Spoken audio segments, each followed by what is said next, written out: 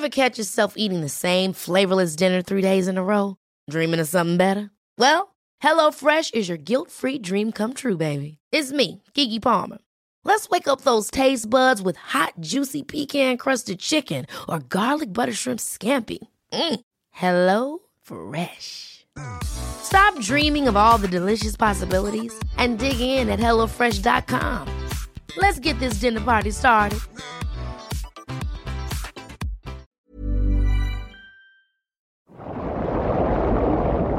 WeCast. My time.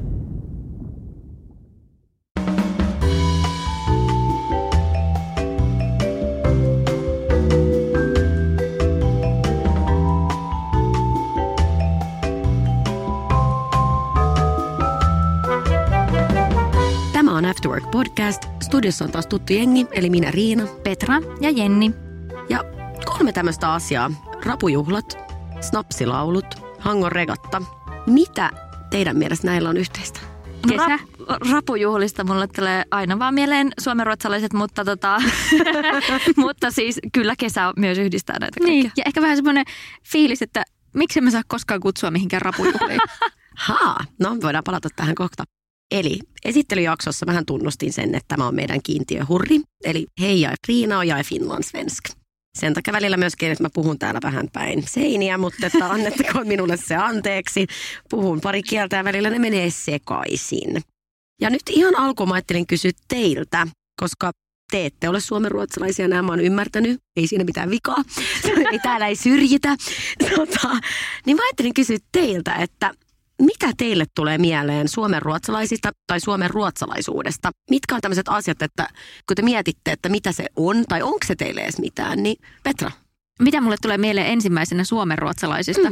No mun mielestä ne on aina tuommoista niin kuin, voiko nyt yleistää, että jotenkin tosi semmoista hyvin pukeutuvaa ja ihan äärettömän tyylikästä väkeä. Siis tää on just se kohta, missä saa ja kuuluu yleistää. Niin. Kiitos. Jatka, please. Ja tosi positiivinen kommentti, koska se on totta. Ja siis mulle tulee heti ekana mieleen, että he ovat aina, tiedättekö te, hienot huivit olalla ja tiedättekö te, no tyylikkäitä. Kun mietin tyylikästä ihmistä, niin mulle tulee suomenruotsalaiset tai ruotsalaiset mieleen. Ja sitten toinen asia on myös paksut hiukset. Mä en tajuu, että suomalaisilla on niin ohuet hiukset ruotsalaisiin verrattuna, niin miksi Riinallakin on noin paksut hiukset? Mä vähän ärsyttää. Siis kaikilla mun tuntemilla suomenruotsalaisilla on tosi hyvät ja paksut niin hiukset. on. Mitä ne on aina tip-top. Aina tip-top. Mä en ole ikinä kuullut tästä. Siis nyt mun on pakko kyllä yhtyä näihin Petran näkemyksiin. Siis suomenruotsalaisethan, ne on vähän niin kuin suomalaisen ja ruotsalaisen välistä, myös niin kuin noissa tyyliasioissa ja näin geeniasioissa myöskin. Yritätkö sanoa, että me ollaan sisäsiittoisia? Joo, saatatte vähän olla. Mutta siis mun on pakko tähän kohtaan kertoa, että minähän olen siis 1/4 suomenruotsalainen, koska mun isoäitini oli suomenruotsalainen. Hän ei kyllä meille puhunut koskaan ruotsia, mutta esimerkiksi mun äiti on puhunut omille isovanhemmilleen ruotsia. Okay. Mutta se ei kyllä sitten enää sinne hänen lapsuuden perheeseensä sillä tavalla ulottunut. Mutta että olen päässyt näkemään läheltä tällaista suomenruotsalaista meininkiä ja meillä oli kyllä mökillä mun isoäidin tämmöisellä huvilalla oli aina rapujuhlia kesäisin ja oli niitä hänen suomenruotsalaisia kaveriporukoita kävi siellä. Et siis joo, suomenruotsalaisilla on tää tämmöinen lauluperinne. Ne on nämä snapsilaulutkin, mutta myöskin niillä oli kaiken maailman tämmöisiä laulujuhlia, missä aina soitettiin ja laulettiin yhdessä. Ja tuntuu, että suomenruotsalaisilla on aina jotenkin hirveän hyvä meininki. Tai niillä on jotenkin hauskempaa. On jotenkin vähän iloisempia letkeämpiä. Just vähän semmoinen fiilis. Mutta tämäkin nyt on taas tämmöinen stereotypia, mutta kun sitä on siinä lähellä myös nähnyt, niin jotenkin se tuntuu jollain tavalla pitävän niin, vähän eli paikkansa. se suomenruotsalaisen, jos on, niin kun mietitään mökkinaapureita, niin sitten se suomenruotsalaisten mökki on just se, missä on aina lauluraikaa ja on ihan sairaan fresh ja aurinko aina paistaa. Kyllä. Sitten se oma risukasa on siellä. Ja asiat, kun sanotaan siis, jos laitat Solsidan, tai sitten kun tää sanoo, että no ei mennyt ihan kuin Strömsössä, koska Strömsössä kaikki on aina täydellistä. Just näin. Sieltä naapurin saarelta kuuluu koko ajan, hurraa. Itse on siellä saunapalaa. Ihan loistavaa.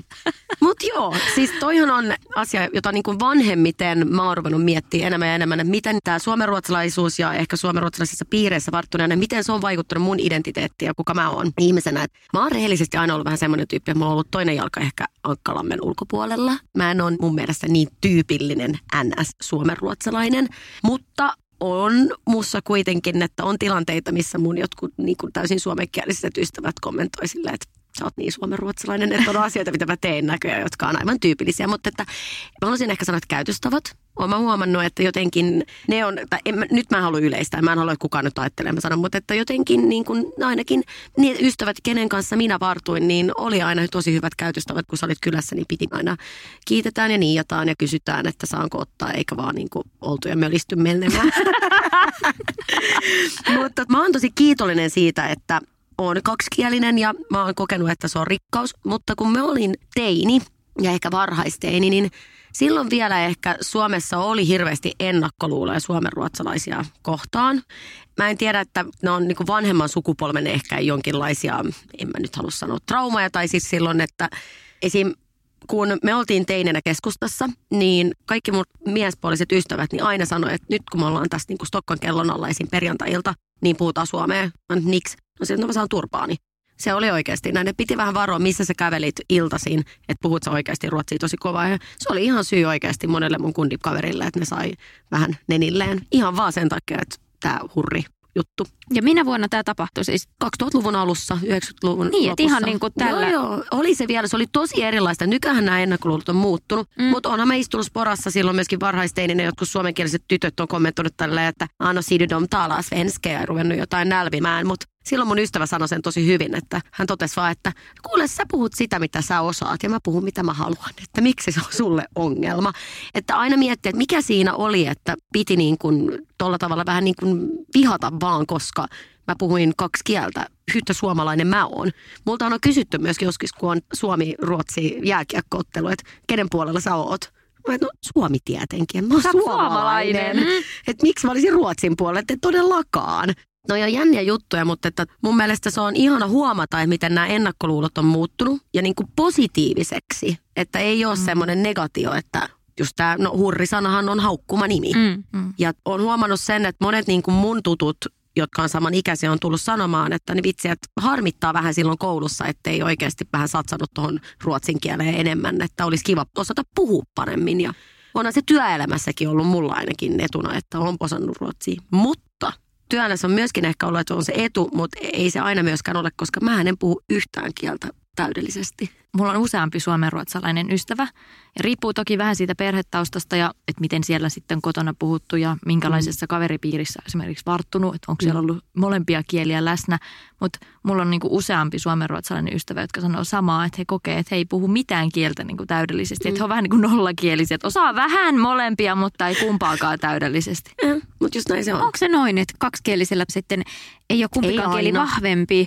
Niin kuin, että no voihan se olla, että toinen on vahvempi, mutta se voi olla, että sitten kun esimerkiksi mulla on yksi sellainen ystävä, joka on kuitenkin kasvanut ja varttunut ruotsin kielellä ja käynyt koulut ruotsin kielellä, mutta sitten aikuisena hänen elämässä melkein kaikki elämä tapahtuu suomen kielellä, niin sitten hän sanoi, että hän on alkanut niinku unohtaa, vaikka ruotsi on tietenkin, se on niinku hänen se ensimmäinen kieli ollut, niin siitä huolimatta hän on alkanut tosi paljon niinku unohtaa sitä ruotsin kieltä, että kun arkielämä kaikki tapahtuu suomeksi, niin sitten on vähän niin kuin pudonnut siitä kelkasta siinä, että ei oikein niin kuin suomea ei osaa yhtä hyvin kuin ruotsia, mutta sitten taas ei osaa ruotsiakaan enää yhtä hyvin kuin on ehkä joskus osannut. Ja sitten hän just sanoi, että kun kuitenkin monissa asioissa se ajattelun kieli on suomi nykyään, niin sitten sitä on vähän niin kuin kahden välissä eikä oikein kumpaakaan osaa kunnolla. Toi on tosi kiinnostavaa, koska itse asiassa tällä hetkellä mä koen vähän, että mä oon tuossa tilanteessa, koska just työelämässä niin kaikki menee suomen kielellä. No mulla on yksi asiakas, joka on ruotsin päin, niin sinne mä saan sitten hölistää. Mä oon oikeasti kokenut, että se on hyvä asia, koska mä saan pidettyä sitä yllä. Mutta muuten, niin kyllä mä huomaan, että sit mulla on tosi paljon suomenkielisiä ystäviä ja on mulla myöskin ruotsinkielisiä, mutta että kuitenkin ehkä enemmän mä käytän suomea mun arkielämässä nykyään. Ja mä oon huomannut, että mun ruotsin kieli on vähän ruvennut ruostumaan. Mä oon jotenkin vähän pelästynyt sitä jopa, että miten tää nyt voi mennä näin. Että silloin kun mä olin just vielä lukiossa, niin mun ruotsi oli paljon vahvempi. Nykyään mä veikkaan, että mun suomi on jopa välillä vähän vahvempi. Että mulla on just semmoinen tunne, että mä en puhu mitään kieltä millään tavalla. Mutta sä puhut todella hyvin mun mielestä suomea siihen nähden, että se ei ole sun äidinkieli. Siis sillä tavalla, että koska mä tiedän, että on monia semmoisia suomenruotsalaisia, joista sitä ei niinku kuule millään tavalla, että ruotsi on heidän toinen äidinkieli. Mutta sitten kuitenkin aika monesta suomenruotsalaisista semmoista pienistä asioista huomaa, että se ruotsi on vähän vahvempi. tai että se suomi ei ehkä ole se ensimmäinen kieli. Mutta sitten mä tiedän kyllä myös sellaisia suomenruotsalaisia, jotka ei oikeasti osaa suomea. Siis varsinkin tuolla Pohjanmaalla on sellaisia pikkukaupunkeja, missä on täysin umpiruotsinkielisiä alueita.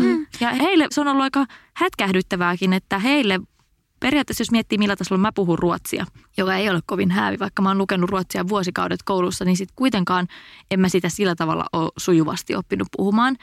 Niin on mielenkiintoista ollut huomata, että siellä on sellaisia suomenruotsalaisia, joiden suomi on suunnilleen samalla tasolla kuin mun ruotsi, mikä on aika heikko. Niin tavallaan, että sä asut maassa, tai oot aina asunut maassa, mutta sitten et puhu kuitenkaan sitä kieltä oikeastaan ollenkaan. No just näin. Niin, mutta mä muistan toinen, että eikö Pohjanmaalla just ollut se tapaus, että siellä vaadittiin nimenomaan, että he halusivat pitää tämä porukka just, mikä puhuu pelkästään ruotsia, ne haluaa pitää kiinni siitä, että he saa myös palvelua ruotsiksi Suomessa. Ja kaikkialla ei välttämättä sitä tarjota heille, niin he nosti sitä äläkän. Ja sehän on, siis sehän lain mukaan pitäisi saada ruotsiksi palvelua kaikkialla. Mutta toi on ihan tietyllä tavalla ymmärrettävää, että sitten tästä on alettu lipsua koko ajan.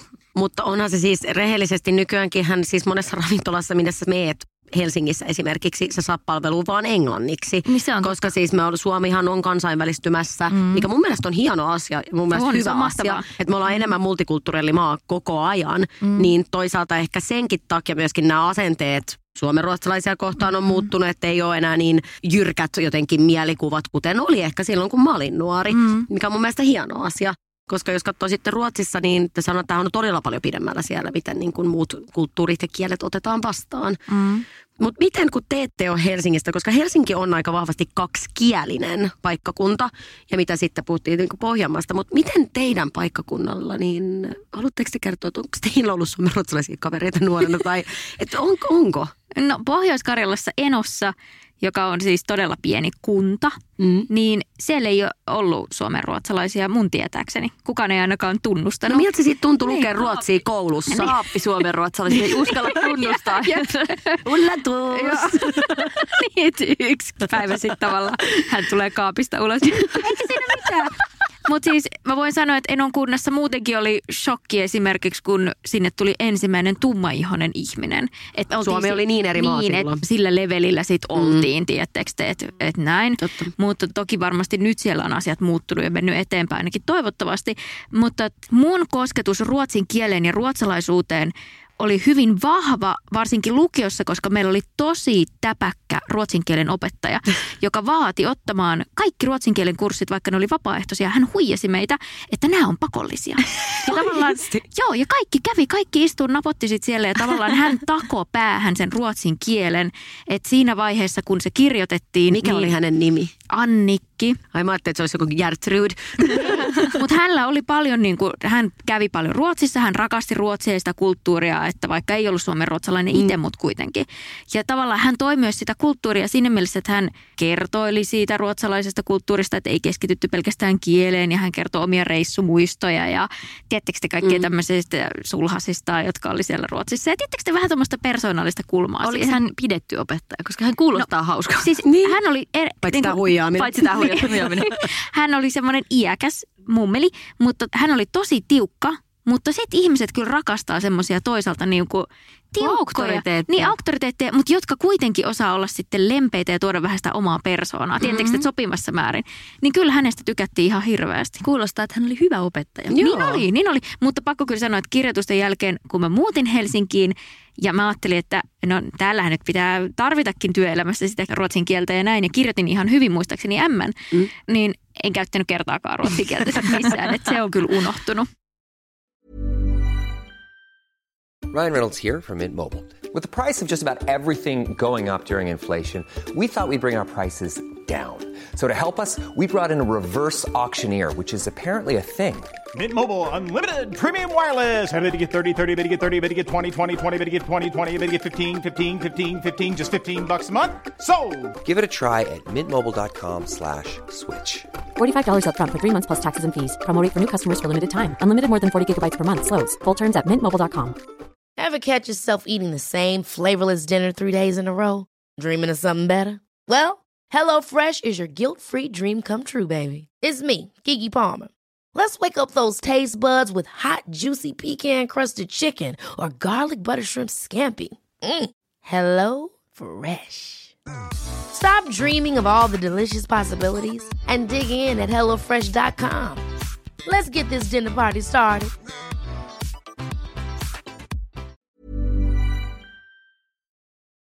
Mulla on ollut myöskin tosi hyviä ruotsin opettajia, tai mulla on tämmöinen muistikuva, mutta mullahan ei varsinaisesti ole semmoista kotipaikkakuntaa, kun mä oon asunut vähän siellä, täällä ja niin, tuolla. Totta. Eikä mulla myöskään ollut suomen ruotsalaisia sillai kavereita mielestäni missään kotipaikkakunnalla ja ei, näillä paikkakunnilla ei myöskään ole kauheasti ollut mitään ruotsinkielistä. Tosiaan mä oon miettinyt, Oulussahan mä oon syntynyt, Oulullahan on myös ruotsinkielinen nimi, mutta en mä kyllä muista, että siellä mitenkään hirveästi ruotsinkielisiä ihmisiä olisi. Aina, no mä olin toisaalta 4 pois sieltä, että ehkä mä en tiedä siitä, mutta mielikuvani on se, että siellä ei kauheasti ole ruotsinkielisiä. Oli siellä tarhassa varmaan se yksi kaappi suomen ruotsalainen. Mutta siis ei mulla ole niinku ollut oikein kauheasti sillai kosketusta suomen ruotsalaisuuteen tai suomen ruotsalaisiin muuten kuin se mun isoäitini kautta, joka sitten oli suomen ruotsalainen, mutta kun hän ei myöskään puhunut meille ruotsia tai mitään tämmöistä, niin ei se suomen ruotsalaisuus tai ruotsin kieli ole kauheasti ollut oikeastaan mun elämässä läsnä. Että toki nyt kun mäkin asun täällä Helsingissä, niin sitä kuulee enemmän, mutta ehkä aikuisiellä konkreettisin semmoinen tilanne, missä se suomenruotsalaisuus tai ruotsin kieli on tullut vastaan, on just se, että mä oon ystävystynyt ihmisten kanssa, jotka on suomenruotsalaisia, mutta mä myös tapailin jossain vaiheessa hetken aikaa, mulla aina liittyy johonkin deittailutarina, mutta siis tapailin jossain vaiheessa semmoista suomenruotsalaista poikaa, joka oli sieltä Pohjanmaalta kotoisin ja hän oli nimenomaan sellaiselta ruotsinkieliseltä alueelta ja hän ei oikeasti osannut suomea. Tai hänen suomen kieli oli samalla tasolla kuin mun ruotsin kieli. Eli miten te kommunikoitte? No se olikin mielenkiintoinen. Rakkauden kielellä. Kyllä. Rakkauden kielellä, body language. Siis mutta se oli oikeasti aika haastavaa. Hän silloin vielä asui siellä Vaasassa ja tämä oli hyvin mielenkiintoista, miten me kommunikoitiin, koska mun ruotsi oli surkea ja hänen suomi oli surkea. Ja sitten me oltiin vähän silleen, että no ei me nyt voida puhua englantia, koska me ollaan kuitenkin molemmat suomalaisia. Siis se tuntuisi oudolta. Niin sitten me vaan yritettiin silleen, koska hän asui siellä, että meillä oli tämmöinen niin etätapailujuttu, niin me jo aika paljon jouduttiin sitten niin kuin chattailemaan ja tekstailemaan ja tuommoista. Niin sitten me tehtiin kaikkea tämmöisiä kikkoja, että välillä me sovittiin, että nyt puhutaan pelkästään ruotsia tai nyt puhutaan pelkästään suomea. Tai sitten me vaihdettiin välillä päikseen sille, että kieli kylpyy sille. Tai me tehtiin semmoista, että useimmiten kumpikin kommunikoi omalla kielellään. Sillä tavalla, että koska mä kuitenkin ymmärrän ruotsia, varsinkin kirjoitettuna, niin huomattavan paljon paremmin, kun mä pystyn itse sitä tuottamaan. Sama juttu oli hänen suomen kielessä. Eli me pystyttiin niin kuin ymmärtämään toisiamme ja samaan aikaan se oli kuitenkin koko ajan sellaista kielikylpyä, koska altistui sille toiselle kielelle. Mutta välillä me tehtiin niin, että me vaihdettiin päikseen sillä tavalla, että mä jouduin kirjoittamaan ruotsia ja hän joutui vastaamaan suomeksi. Mutta oli hyvä haastaa toisiaan. Siis ihan hirveästi ruotsin kielestä silloin, koska kaikki sellaiset sanajärjestysasiat ja semmoiset niin isosti kyllä niin todella syvälle päähän jotenkin siinä aikana. Mutta kyllä mä sanon, että oli se niin kuin sitten, toi chattailu oli tavallaan helppoa, mutta se oli vaikeampaa kasvotusten, koska sitten me kyllä välillä vaihdettiin englantiin, jos tai sitten välillä vaan kommunikoi tällä toisella kehon kielellä. Tai sitten oltiin vaan hiljaa. Totta. Mutta toi on kyllä, mitä mä oon miettinyt, jos mä ikinä saisin esimerkiksi lapsia, niin kyllä mä puhuisin heille varmasti ruotsia. Ihan vaan sen takia, että mä haluaisin antaa tämän eteenpäin minun lapselle. Riippuu nyt sitten, mitä kieltä se mies puhuu, mutta että mulla on ollut aina tosi vahvasti semmoinen visio päässä, että jos saa lapsia, niin tästä lapsista tulee kaksikielinen. Ei ole väliä, mitä ne kielet on, mutta tämä lapsi puhuu 2 kieltä. Ihan vaan sen takia, koska se on myöskin ollut mulle sitten rikkaus siinä, että mulla on ehkä helpompi oppia muita kieliä. Okei, mulla on hyvä kielipää, mutta kuitenkin on helpompi oppia muita kieliä. Ja sitten esimerkiksi, että mun eksä, kun mä asuin Lontoossa, niin hänen isä on suomenruotsalainen, mutta että heillä puhuttiin kotona suomea. Eli hän ymmärtää ruotsia aivan täydellisesti, mutta ei itse vaan sitä puhu. Ja sitten hänen äiti aina pyysi, kun mä puhuin sitten hänen äidinsä kanssa ruotsia, ja sitten aina pyysi, että no et sä voi puhua sille nyt niin kuin ruotsia. Mutta se tuntui tosi sitten oudolta, kun me oltiin aloitettu suomeksi meidän keskustelu. Mutta sitten kun me asuttiin Lontoossa, niin jossain vaiheessa meidän kommunikaatio jo meni semmoiseksi englanti, suomi, ruotsi, sillisalaatiksi, että kun me käytiin Suomessa, niin meidän frendit oli silleen, että voi herra jumala. Voitteko te vaan päättää, mitä kieltä te puhutte? Mutta kun se oli vaan siis semmoista ja sitten kyllä niin kuin mun nyt eksä sanoi itse asiassa, että kyllä mun tunnekieli on ruotsi, koska kuulemaan, niin mä oon vähän semmoinen kuin italialainen, tietysti tuli housewife, koska siinä vaiheessa kun mä tulistun, niin mä mutisin aina jotain ruotsiksi. Tai sitten kun mä korotin ääntä, niin se tuli ruotsiksi, koska se oli niin kuin sillä tavalla, tai kun jotain ehkä haukuin häntä, niin se tuli aina niin kuin jävla idiot. Joo. Eli et kyllä loppupeleissä mun tunnekieli on ruotsi, vaikka tällä hetkellä on jonkinlainen identiteettikriisi näiden kielien välillä, niin kyllä sitten kun menee niin kuin tuolle tunnetasolle, niin kyllä se sitten tulee sillä. Se on kyllä tosi sääli, jos kasvaa kaksikielisessä perheessä, jossa on käytetty vaan sitä toista kieltä. Koska siis mulla on esimerkiksi just tämmöinen suomenruotsalainen ystävä, jonka perheessä on puhuttu pelkästään ruotsia, vaikka hänen toinen vanhemmistaan oli suomenkielinen. Että myös tämä suomenkielinen vanhempi puhuu ruotsia lapsille. Ja sen kyllä huomaa, että hän ei ole kunnolla oikein oppinut sitä suomen kieltä, koska hän kävi myös koulut sitten ruotsiksi. Niin kyllähän pystyy kommunikoimaan suomeksi, mutta se on ollut aika vaikeaa.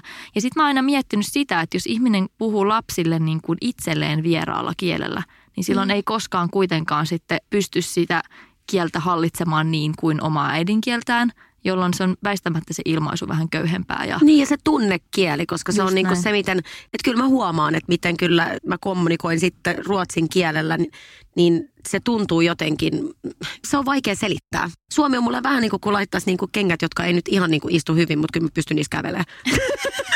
No aina nämä ihanat nämä mun metaforat. Joo, kyllä.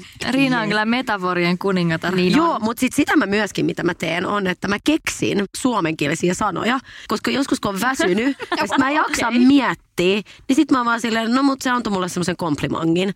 Ja sit Reksa oli silleen, komplimangi. Mä oon silleen, no mikä? Silleen, että siis kehu. Mä oon, no komplimang.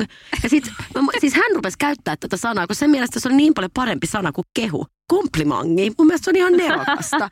Jossain vaiheessa mulle sanottiin, että pitäisi kirjoittaa joku tämmöinen oma Riinan Swinglish, mikä nyt liian Suomi-sanakirja näillä omilla sanoilla.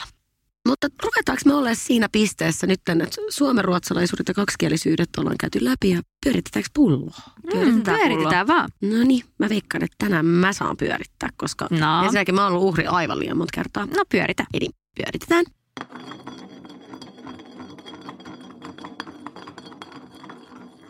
Jenni taas! No niin. Hyvä.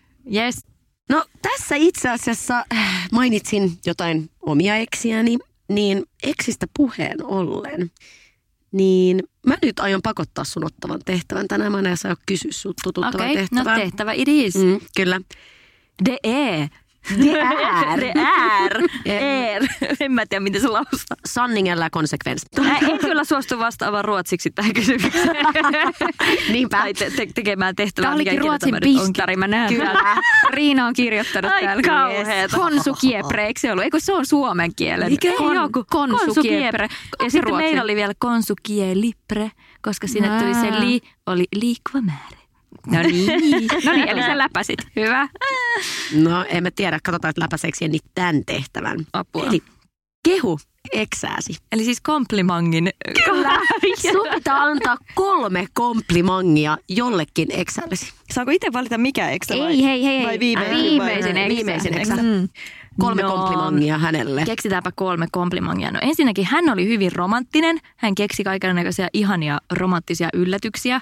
Hän oli muun muassa joskus tuonut kukkia mun ovelle ja kerran hän oli pessy mun ikkunat, kun mä olin reissussa. Mun mielestä sekin oli tosi romanttista, koska mä inhosin ikkunanpesua. Tai inhoan edelleen.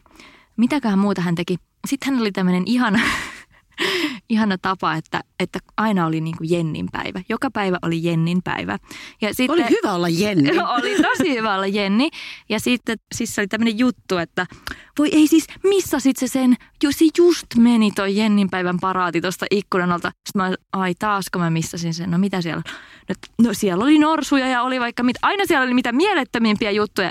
Mä en nähnyt sitä kertaakaan. Niin, se oli aika hauska tapa. Jennin päivän paraati. Jennin päivän paraati oli. Juttu. Ja sitten Jennin päivä aina oikeutti kaikenlaisiin etuihin, mitä nyt voi keksiä. Mitäköhän muuta mä hänestä... Riinan päivä. Sitä en ole saanut tällaisia. Sitten mitäköhän muuta mä vielä hänestä keksisin. Hän oli hyvä matkaseuraa. Hänen kanssa oli tosi kiva reissata. No niin. Kuulostaa kivalta tyypiltä. Kuulostaa. Sitten ne huonot puolet. No ei. Otetaan se seuraavassa jaksossa. Mutta hei, kiitos. Oli todella mukavaa tässä höpistä teidän kanssa minun vähän jotenkin taustasta ja muutenkin kuulla teidän ajatuksia. Ensi kerralla niin, Jenni, sä oot vetovastuussa. Mistä sä haluat höpötellä? Me puhutaan sellaisesta teemasta kuin häpeä. Että voitte alkaa jo valmiiksi miettimään kaikkia hävettävimpiä hetkiänne, koska aion kysellä niitä sitten ensi Niitä on paljon. No, niitä riittää. Don't worry. Eli tää on joku 6 tunnin special jakso. Kyllä. Riinan nolot kansiot. No niin, hyvä. Yes. Hei. Kiitos ja heippa. Kiitos. Ciao, ciao.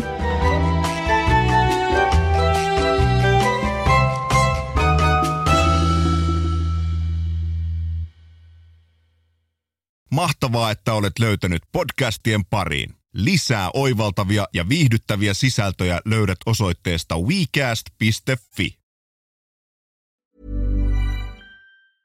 Ever catch yourself eating the same flavorless dinner 3 days in a row? Dreaming of something better? Well, HelloFresh is your guilt-free dream come true, baby. It's me, Keke Palmer. Let's wake up those taste buds with hot, juicy pecan-crusted chicken or garlic butter shrimp scampi. Hello Fresh. Stop dreaming of all the delicious possibilities and dig in at HelloFresh.com. Let's get this dinner party started.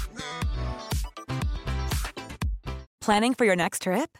Elevate your travel style with Quince. Quince has all the jet-setting essentials you'll want for your next getaway, like European linen, premium luggage options, buttery soft Italian leather bags, and so much more. And is all priced at 50 to 80% less than similar brands. Plus, Quince only works with factories that use safe and ethical manufacturing practices. Pack your bags with high-quality essentials you'll be wearing for vacations to come with Quince. Go to quince.com/pack for free shipping and 365-day returns.